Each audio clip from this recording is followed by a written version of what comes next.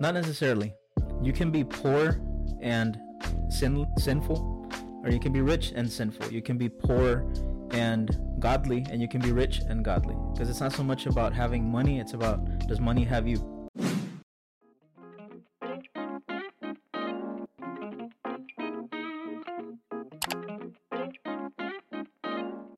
Hebrews 13:5. Keep your life free from the love of money. Be satisfied with what you have, for he himself has said, I will never leave you or abandon you.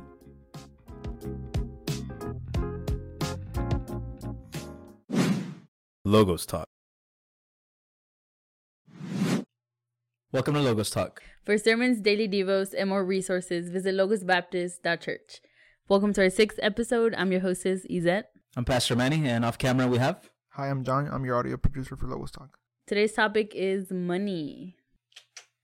Alrighty. What do we got to talk about money today? Well, what does the Bible have to say about money? So money makes the world go round according to the world. But money in the Bible is a tool, just something to be used, something for us to take advantage of, but use, invest wisely, not fall in love with it. And sometimes people get this twisted where they say that money is the root of all evil, and it's not true. It's the love of money that's the root of all evil. Right. So has the Lord compelled you to support missionaries around the world? Well, that would be actually one part of using money wisely, is investing it for God's mission in the world. Right. And as you know, at the church, we invest some of the money for missions. Can you be specific into where you have some missionaries? Yes, so we're currently supporting 2 missionaries. Both of them are in Spain. One of them, his name is Elios. He's been ministering for many years, and we came alongside our home church in supporting him financially. And the other one, his name is Wellington. He's from Ecuador, but he's ministering in Spain right now. And we're actually about to finish 1 year of supporting him financially. I also know your home church, our home church, is very big on missionaries. Can you say some of the countries he's helped and what he's done? Yeah, so our home church, West Brownsville, with Pastor Carlos Navarro, he has served. He has actually himself gone to many countries, and that's how he's gotten a love for missionaries. And currently, I understand they're supporting about 20 different nationalities, everywhere from Guatemala to Spain to North Africa, very dangerous place. And this is very biblical. It says that we need to care for the needs of the church. And one of those needs is these guys who go and give their lives to the mission. Right. So definitely something that's really big in our church, from our home church to ours, would be giving to missionaries. Something that I've seen that you really support and you really push towards the people that go to church, which is nice. And I'm really grateful because the people at Logos, they've been so generous. Every time we take up a missionary offering, they go above and beyond. They just give more and more to support these guys, their families, their kids. We forget that it's not just them doing the work. They have families and they have wives. Right. So it's a sacrifice that people are making, but it goes a long way. Yeah, and money specifically, we're on this topic. It's worshipped. Like, people see this as another idol. And it's nothing new. Like, Old Testament, people loved money. New Testament, the same thing. And let me ask you, from the different generations that we are, what are some of the messages that the culture is giving regarding money to younger people? I'd say money is a super big thing. If you don't have money, you're not successful. Like they say, okay, well, how much are you winning? Depending on that is how successful you are or what friends you have. Because a lot of people depend on money, and it's crazy because people become super materialistic to the point where you lose friendships. You distance yourself from family sometimes too, because all you're concentrating on is money. And I see that a lot in my generation, and it's crazy. Kind of like on TikTok, there's so many, there's a TikToker, she's 14, 15, blew up. She's getting millions of dollars off of this app for no reason, right? But it's just crazy because that's all my generation concentrates on. How to make money. The fastest way to make money. And it's sometimes not even about cash. It's about, like you said, materialism, wealth. A lot of people showing off things that they don't have to impress people they don't like. Are you wearing a Gucci shirt? If it's not Gucci, we can't do this podcast, Pastor. No, you're not going to find me on that Preachers and Sneakers website.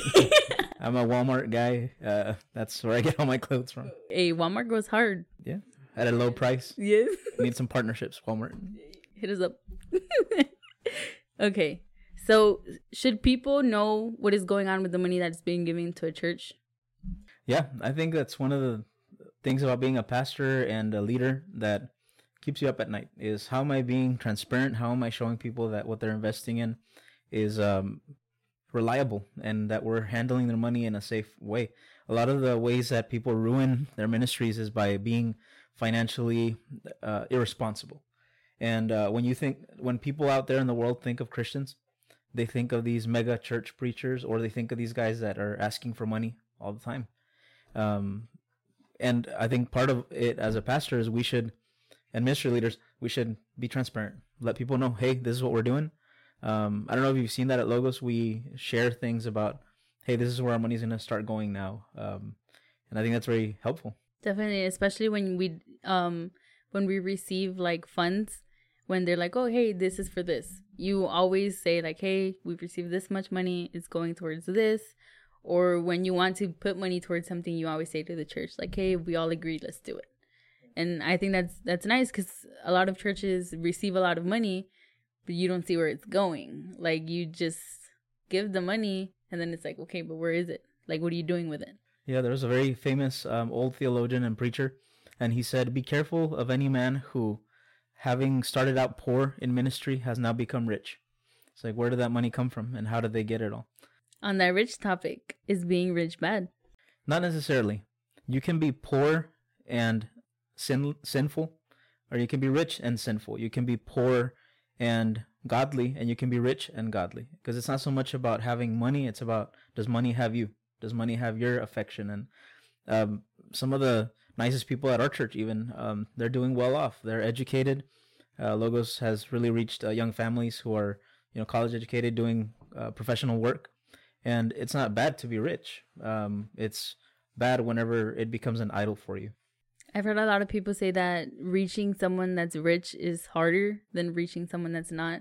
What would you have to say about that? Yeah, Jesus gave the illustration that it's easier for a camel to go through the eye of a needle than for a rich person to go to heaven.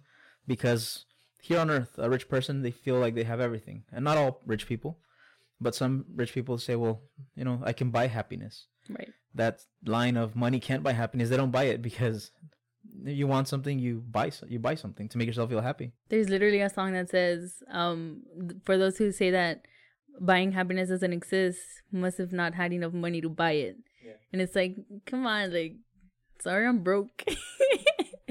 Even the Beatles in the 60s and 70s, that one, can't buy me love. Like, you can buy me all kinds of things, but love, that's the one thing you can't buy. I agree. Like, there's certain things money cannot buy. So it's not bad to be rich. It's not bad to be poor. I think if we just learn like Paul to be content with what we have now, knowing that God will provide, we'll be better off. Right. And he says to not worry about tomorrow, to worry about today, because he has tomorrow handled. Absolutely.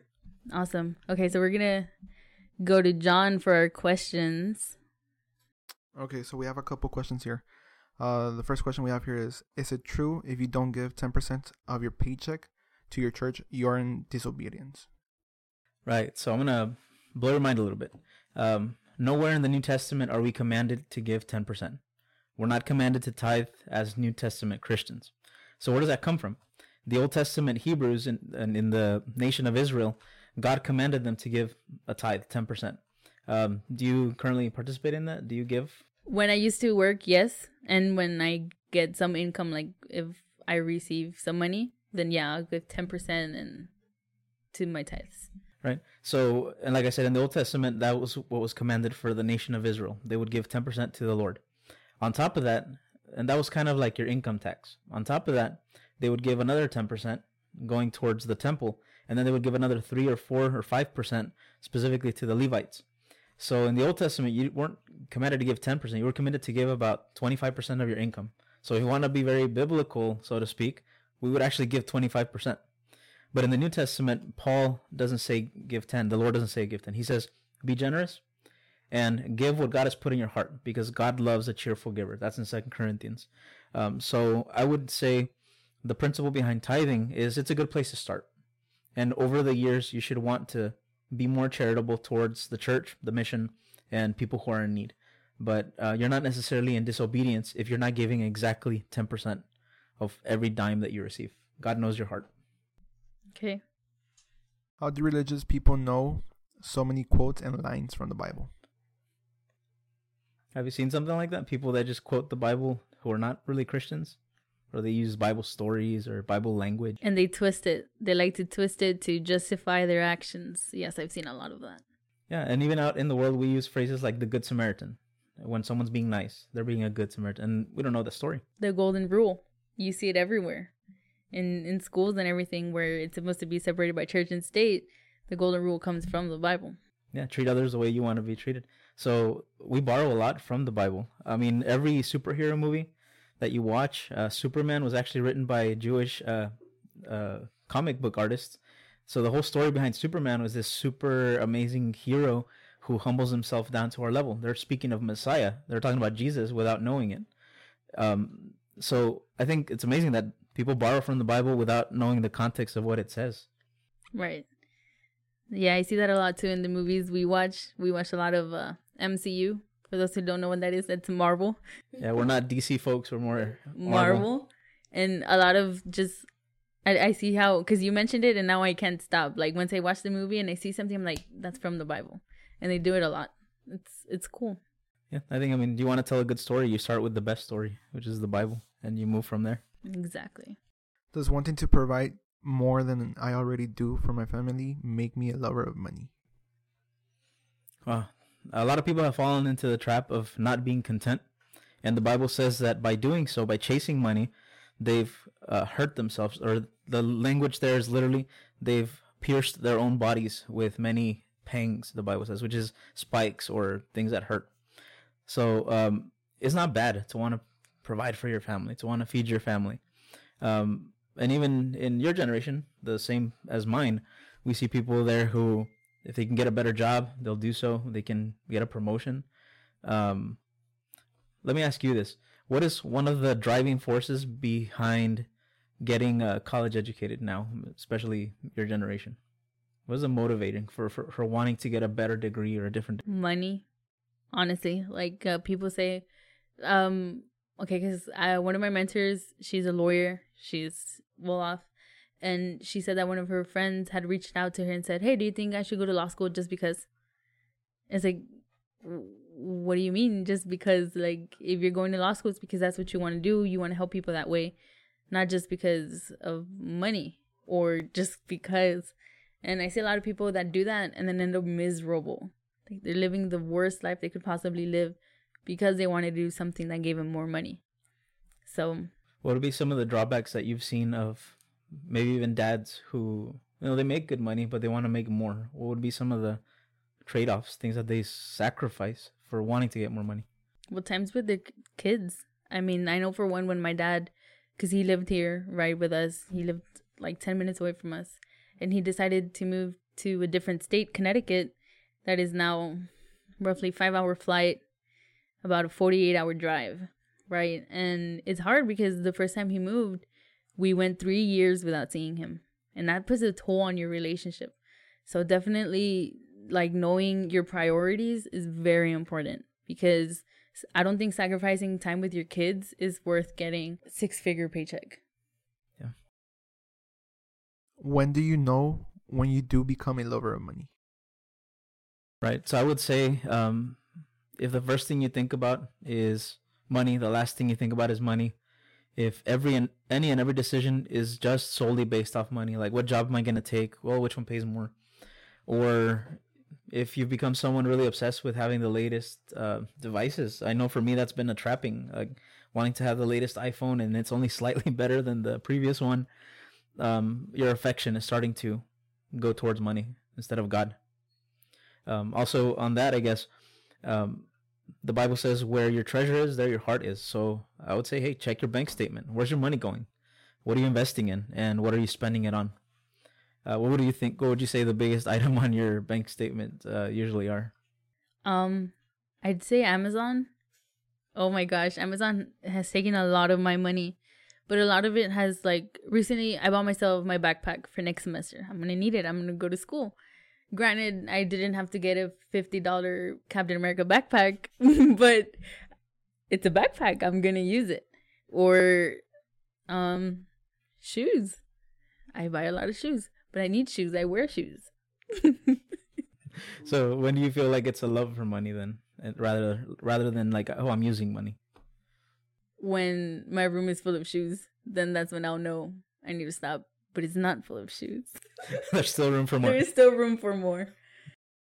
Why do people take on so much debt in this culture? Wow, that's hard. I had a friend who he has just gotten married. They came together. They hadn't really talked about their finances. And when they come together, you not only marry her, you marry her debt.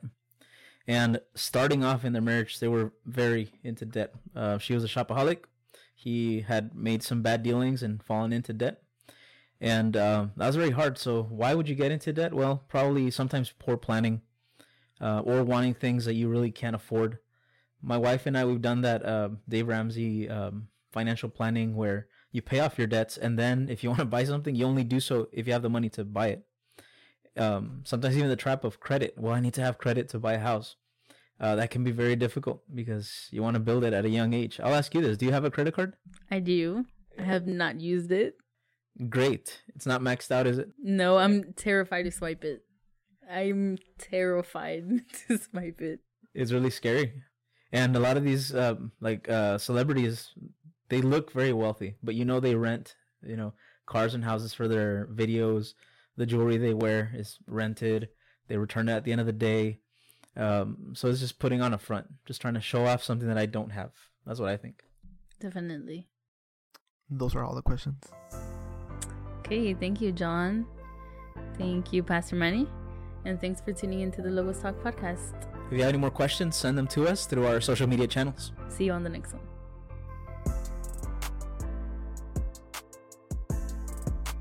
The Logos Talk podcast is a ministry of Logos Baptist Church. Our audio director is John Sanchez. Our technical director is Haley De La Fuente.